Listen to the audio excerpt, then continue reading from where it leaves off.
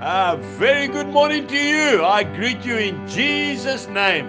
It is Saturday morning, the 16th of July, the year 2022, and this is your friend, Angus Buchan, with a thought for the day. If we go to the first book of Timothy, chapter 6, and I'm reading from verse 6. Now, godliness with contentment is great gain. For we brought nothing into this world, and it is certain we can carry nothing out. And having food and clothing, with these we shall be content. I looked up the Oxford Dictionary to find out the literal meaning of the word contentment. It means a state of peaceful happiness or satisfaction. But remember, this does not come naturally. No, it has to be learned, and normally through hardship.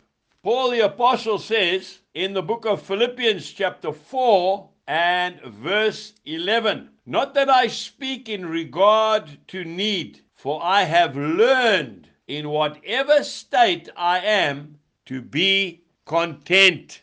You know, my late dad was a prisoner of war. In the Second World War, he was a prisoner in Germany and in Italy for 3.5 years. He witnessed extreme hunger and starvation. And as a rule, in our little home, as children, my brother, my sister, and myself, we were allowed to eat as much food as we wanted. But there was a golden rule at the dinner table, and that was whatever you put on your plate must be eaten. Nothing must be left over.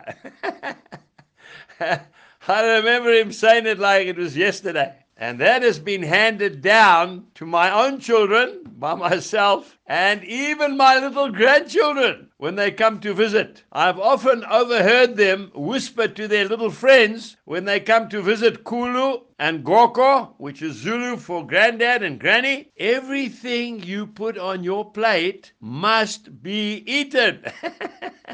But as I grow older, I realize that most of the things in this life which we are chasing after are actually worthless. You know, the wisest man who ever lived was Solomon. And he said in the book of Ecclesiastes, chapter 2 and verse 11, he says, all was vanity and grasping for the wind. Today, let's be content with what God has given us. You know, Jesus had nothing. He didn't even own a house. I don't think anybody has ever been so content as he was. Amos chapter 5 verse 6 says, seek God and live. God bless you and have a wonderful day. Goodbye.